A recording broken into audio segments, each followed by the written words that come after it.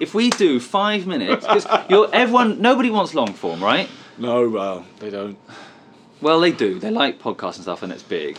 But Lord of the Rings. We just do it once. I'm in. I know they love. I've seen the light. I'm just like me and you rapping espionage. Yes. It requires more effort in the writing.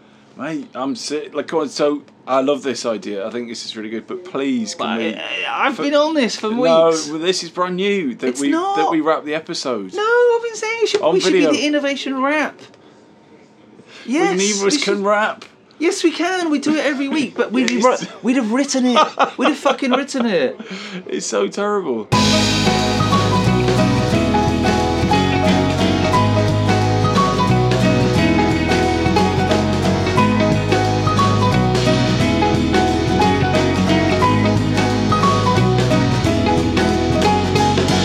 Hi, welcome to the Innovation Ramble, our weekly podcast where we pick a topic, dive deep into it and bring you the very best that we find in the world of innovation and ideas. Most weeks. Most weeks. Some weeks. But it's the dark side of innovation. It's an 8-week run. We did Torture last week. Not a popular episode with her. But we tried it. We're iterating. We're innovating. We're trying to do new things. We are indeed. This week we're covering conspiracy. And we'd love to know what you think. Please tweet us on @InnovRamble. If you want to read the show notes, please go to theinnovationramble.com. And we'd love to get your reviews, your feedback, and please 5-star rating on iTunes. We've been in New and Noteworthy for about 12 weeks or something now. We're that kind of period's coming to an end, so we really need your ratings and reviews. Yes, we're up to tell 43. us what you think. 43. That's fantastic. So thanks everyone that's done that. So next section, we're going to pepper the episode with something that I've terribly called rumour or truma. Love it. That is conspiracy speak. And actually, do you know what you call someone who doesn't believe in conspiracy theories? Tell me, I was going to be facetious. They are called the sheeple. The sheeple. Sheeple. So you need to decide by the end of this episode, are you someone who believes in conspiracy theories or are you one of the sheeple? So here's the first one, rumour or truma. This is the Philadelphia experiment now. This is the autumn of 1943. The USS Eldridge, right, was part of this crazy experiment. So Einstein allegedly used to work for the American government, and he had the unified field theory that he was working on. He hadn't finished it. So what he did was, they used this to bend light, because you had US convoys getting blown up by submarines. So what they wanted to use was Einstein's unified field theory to bend light around boats to make them invisible to the eye and invisible to radar. So they tried this on the USS Eldridge, and a report said that it was covered in a green fiery fog, and then you could see the reflection in the water. It didn't really work. Then they tried it again, and then the ship appeared 300 miles away in a naval yard very briefly, and then came back to the place where it was originally, and the crew were throwing up. Some of the crew caught on fire. Some of the crew went invisible. But according to eyewitness accounts, some of the crew bonded with the metal of the ship. People's legs would be embedded in the ship. And this comes from eyewitness accounts who were actually working in the same naval yard. So that is one of, is that a rumour or a truma? I'm torn here, Tom. I mean, it sounds ridiculous, but as a scientist and a computer scientist, you bring in Einstein and other elements in, that's adding a bit of credibility. God, I don't know. I'm going to have to say that's a rumour. Right. Okay. Please tweet us in at InnovRamble. Do you think the Philadelphia experiment is a rumour or a truma? And whether that's true or not, if it is a rumor or a truma, then people have started spreading this information. They've started talking about it since 1943, and that's how conspiracies have they come to fruition. People chatting, people coming up with ideas, talking together. And so the history of conspiracies goes all the way back to when we developed speech and empathy. So once we developed speech around a campfire, we can talk to each other, then we can communicate. And once we developed empathy, then we can kind of see what the other person's challenge or their desire or their problem is. So when those two things merged, then we were able to get together in little covert groups and start planning underhand and nefarious practices. So the history of conspiracy is one that's linked to our socio-technical development as a species. As soon as we develop empathy, then we see a different perspective. But actually, the first conspiracy that I could find was, if it was a conspiracy, is pretty innovative. So President Andrew Jackson, 1835, Richard Lawrence, who's a lowly house painter, pulled out a gun and tried to shoot the president. The gun didn't go off, and then got out another gun because he only got one shot in those days. Tried to shoot the president, and that didn't go off. But then it all got a bit weird because he was seen at the home of Senator George Poindexter, who was an opponent of Jackson. So people thought the conspiracy was that Poindexter was trying to take out the president. But then some of the public thought that actually what the president has done is got this guy to misfire two guns to get the public to be a bit more on his side. So pretty innovative if it was a conspiracy, but no one really knows. But that was the first proper conspiracy, and more recently, so this is, tell me if you think this is true or not. So Malaysia Airlines flight disastrously disappeared, the MH370 on the 8th of March, and then 4 months later, the same airline, the MH17 crashed on the Russian border in the Ukraine. Now, conspiracy theorists think that the US staged that. It's actually the same flight, that the MH370 was landed and then flown over somewhere else, and then they shot it down so the Russians would lose credibility. You into that? Seems a bit far-fetched, isn't it? It does seem a bit far-fetched, but mass media today is bringing all these stories right into the public eye. People are interested in alternatives, so it's difficult to know. So this is a little theory, but we haven't discussed this before, and it might be sort of a bit of professional suicide, right? But we work at agencies, right? You've got lots of different people, and you're trying to get lots of people to work together for a common end, right? For innovation or marketing or advertising or whatever it is. It's pretty difficult, and stuff goes wrong, right? Yeah. In your work and all your other places, my work, my other places, to try and get a plane, get it to disappear, land on an island, and then reappear above Russia. Can you, you do that, an agile process? What, are you going to go lean? How many things could go wrong? The likelihood of anyone pulling that off is, and that's why I think the whole New World Order thing is do they use Google Docs? Is there how difficult would it be to organise that stuff, given how difficult it is to organise an agency? Yeah. Or is that just I think it's spot on. Nonsense? It's back to the 1943 boat. Pulling all these things off is going to be difficult. However, we're in a society where we're keen to think this way. Like a third of Brits believe Princess Diana was murdered, a quarter believe the moon landings were faked, and half of Americans don't believe that global warming is man-made. So the rise of conspiracy as a cultural phenomenon, can be attributed partly to the uncertain times we live in, but also the socio-technical tools that we've developed, and the internet really enabling people to spread disinformation and information super quick, and for different groups to get together.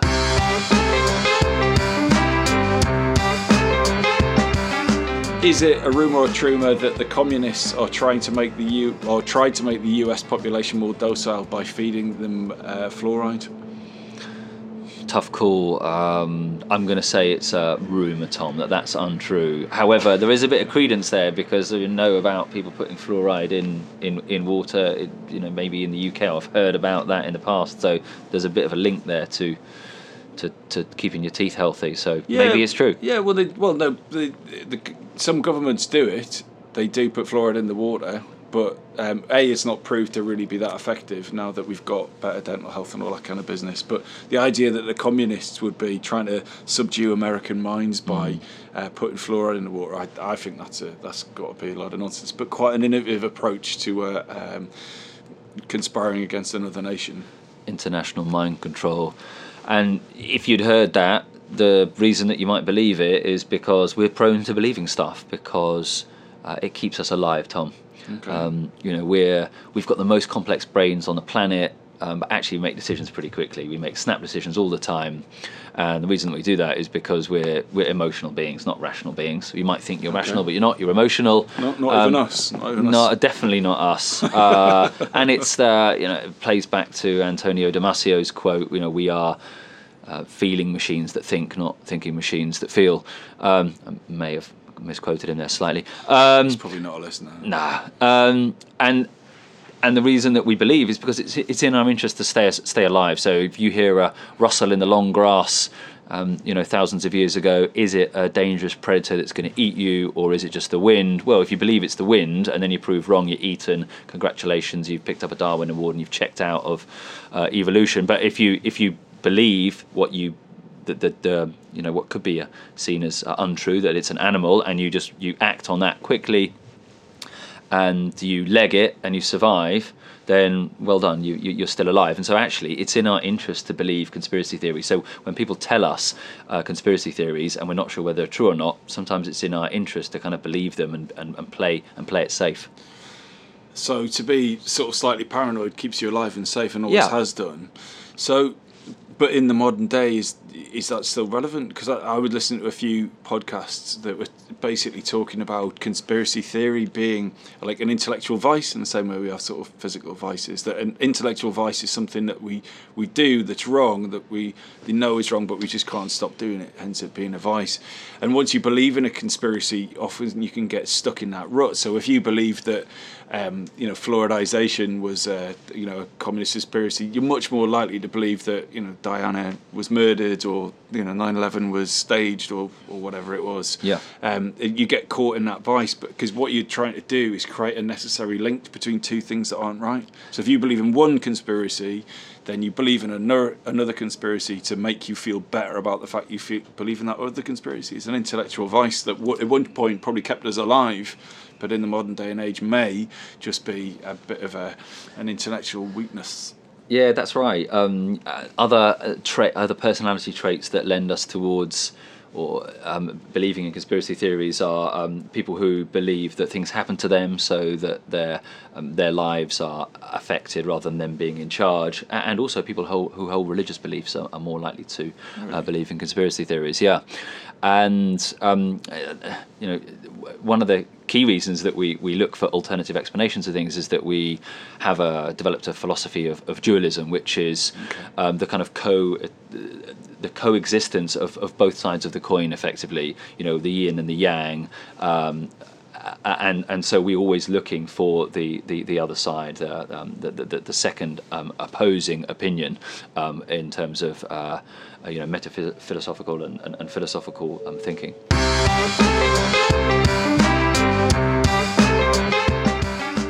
To kind of slightly develop this, something that I've come across a lot in our research is around of confirmation bias. And my understanding of this is that if you have a theory, perhaps like a scientific theory or assumption, you will look for proof that confirms your theory, as opposed to trying to find things that disprove it. And we're a bit like this when we research. We find like an interesting article and we go, that's it. And very rarely do you try and find the other side of it. You just go with the thing that you find most interesting. And this happens a lot in police work. So if a policewoman thinks that a certain person committed a crime, they will only see evidence that supports that view, as opposed to actually trying to counter that thing. And it's a lot more intellectually rigorous to try and disprove ourselves than to find evidence to support what we do. Yeah, which makes perfect sense. We want to believe, once we've grabbed something, we want to kind of believe that it's true, which is why we have peer review set up in the scientific community. We have reviews, we have blind tests, we have double blind tests, all because even the most noted scientists, Einstein and the like, are looking for supporting evidence, confirmational bias, to back this up. And I've read numerous stories over the last few days as we're doing this research about groups of conspiracy theorists who've believed the end of the world is coming. They all gather at a certain time and a place, and then the end of the world doesn't happen. And then in two instances, the kind of leader of these groups says that they've suddenly been contacted by some otherworldly being, and they dictate a message, and the message is normally like, oh, well, because you guys all got together at the end of the world, Really? we've decided that this is now a pocket of unprecedented love on the planet, and so we've decided not to end the world, and so go forth and spread. And so actually the leader of these conspiracies, using the fact that their world hasn't ended as more confirmational bias to say, yes, we're doing the right right thing. So, and thus it continues. So, rumour or trumour, Tom? The American Air Force, in conjunction with the CIA, spent taxpayers' dollar to investigate the feasibility of using homosexuality as a weapon on opposing armies. What do you reckon? Did the US create a gay bomb to neutralise in an attempt to find a way to neutralise opposing armies? Rumour or trumour? How would this work? I need to know the specifics. Okay, so I'm not going to confirm whether it's true or not, but the popular thinking on this is that the US would be able to more easily overrun opposing armies if they dropped a load of female hormones over attacking forces. They would put down their weapons and pretty much just start to make love to each other. What do you reckon, rumour or trumour? I thought it would be like, drop in like really attractive soldiers into the other. Is that no? I think I think there might be a bit of truth in that if it's a sort of hormone like bomb thing potentially. Yeah, that's a quality. You're right. Quality, you're right. Yeah. This is no joke. It was 1994, proven that the US spent about $100,000 of taxpayers' money. They were willing to investigate the psychoactive effects of human hormones, and that was the plan. So it came out in the press. Obviously, they were ridiculed about this. And what's brilliant is, even though it came out as being true, conspiracies still abound. So people then started the question: well, did they do that so that if future conspiracies came out about other nefarious war tactics, that they would simply say, oh no, that's not true? Are they kind of trying to undermine them? So even conspiracies around the fact that this may have been true. And it doesn't take a rocket science to make the leap between psychoactive hormones and the use of bacteria, viruses, and the weaponization of other bits and pieces. So true. Yeah, I mean, I think if someone's come out and admitted something, then my view is you've got to kind of leave it there. And I was going to come on to this at the end, but one thing that really irritates me about conspiracies is people try and unearth them. But what are you actually going to do? Right, okay, so Princess Diana was murdered. Well, what are you actually going to do? How are you going to change things?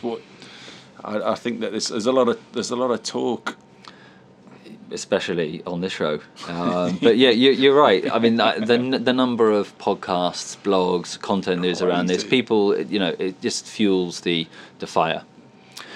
One of the other very interesting things I saw was Trapwire. So there was a big conspiracy about the US capturing visual information through surveillance cameras all the way across the US, and the conspiracy that the US government was basically using this to do image recognition. So slight little fact, did you know that 20% of all of the CCTV cameras in the world are in the UK?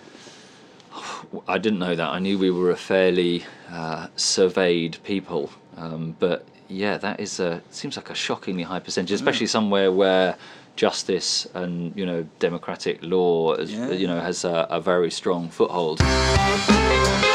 This conspiracy theory was around a program called Trapwire, which was a government spy network using surveillance cameras to basically spy on people.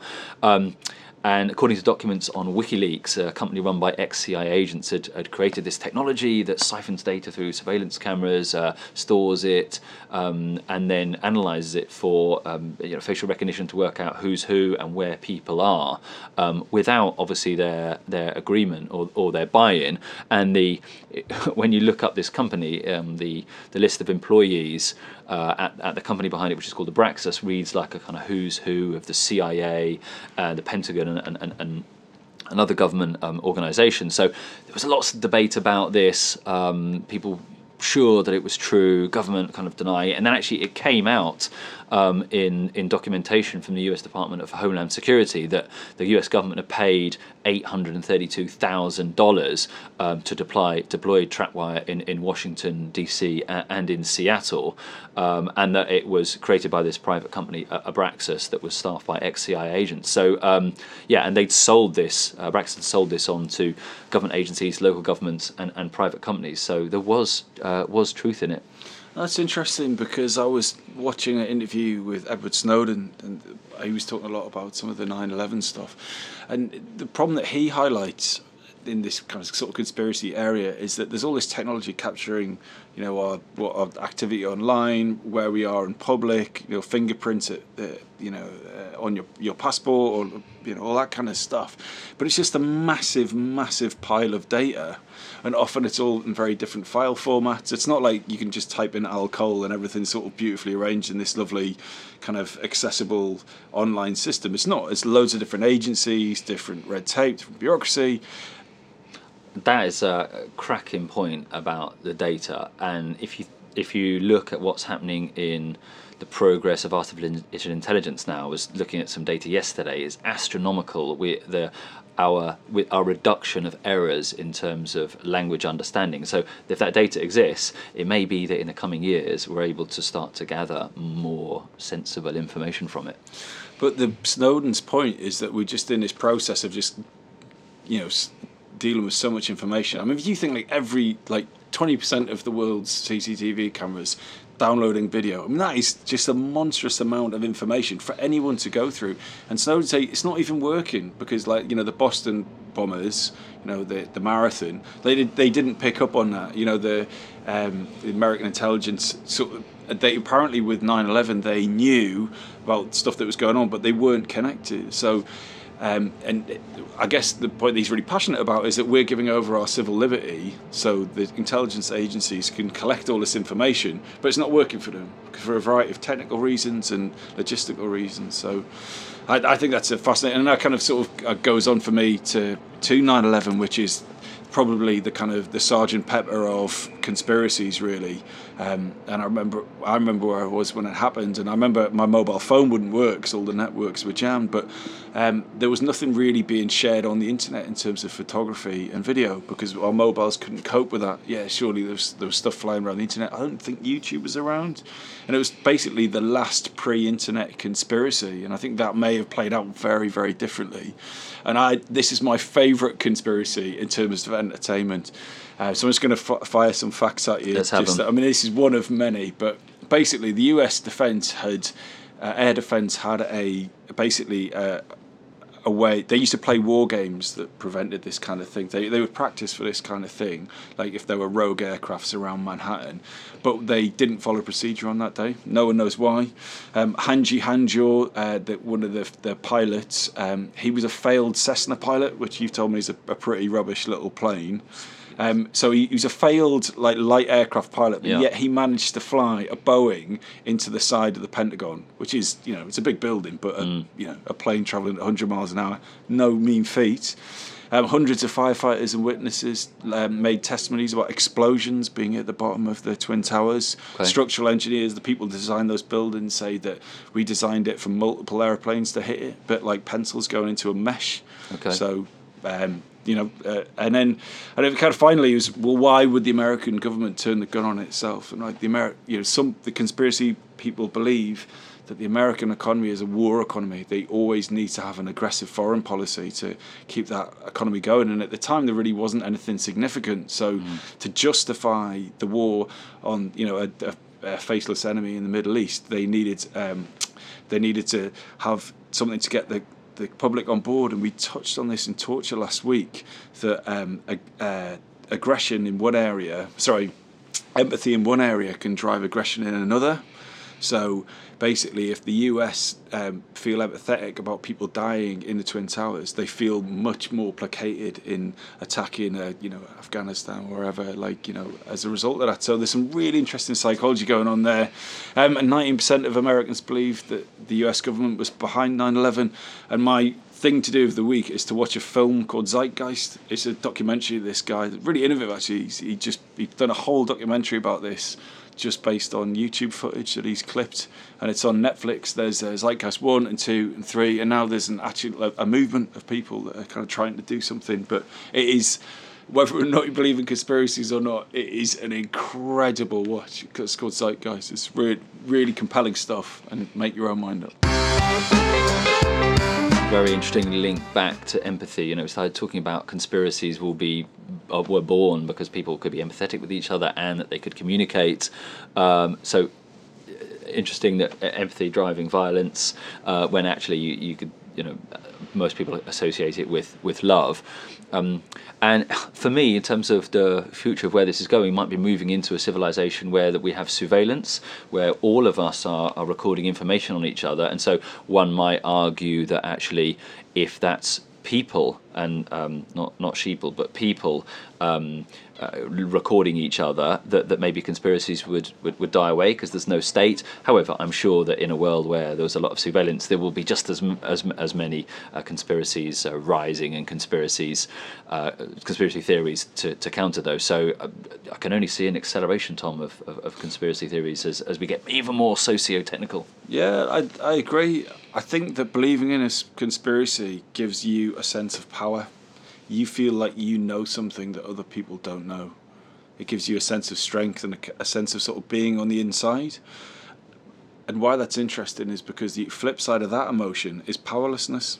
So that's the other end of the scale. It's like, the world is such a big thing, such a big place, that it's very difficult for us to have that much power to actually really change anything on a large scale, and not much power to even change our own lives in some ways. So a counter to that is, it's all a conspiracy, there's nothing I can do, it's all the government controlling everything. So, but on a more positive note, and I promised at the start of this episode that we would finally get to innovation, conspiracy, weird as some of it is looking for a different perspective on an issue, and that is at the heart of innovation. Is if you accept things as they are, things will never change. So I'm not suggesting everyone should be conspiracy theorists, but I think we should take a little bit of inspiration about people who think they can drop a gay bomb or make a boat disappear, or do whatever. I just think that let's all think a bit differently and take a bit of a lead from some of these slightly controversial points of view. And I think it's a really interesting point to finish on, because if you are somebody that believes in conspiracy theories, then it may be that you feeling like you don't have a choice in the world, you are powerless, and so our challenge is, how do you flip that round and say, actually, I'm going to be powerful, I'm going to go out and do something about this conspiracy that I believe in and that I found. It's been a weird episode of The Ramble. But it wouldn't have been possible without the following people. Christina Lai, thank you. Love what you see for lunch the other day. Matt Kempton, thanks very much. Great logo. New logo on the way. Yes. Thanks to James Mitchell, who's working on our iPhone app. More to be revealed very soon. Awesome. The fabulous Lucky Elephant for the fantastic music that you've heard. Massive shout out to Charlie Cadbury, who has got us on the Eurostar, finally. Can you believe it? Excellent. James Harrison for our photography. And next week's episode, the third in the series of The Dark Side of Innovation, we're going to tuck into spying and espionage. Oh my, that's going to be... I don't think anyone can cope with that level of the dark side of innovation. Hopefully it won't be as dark as Torture, and I'm sure there'll be some rays of light. However, we will be looking at some nefarious practices. Indeed. Thank you very much.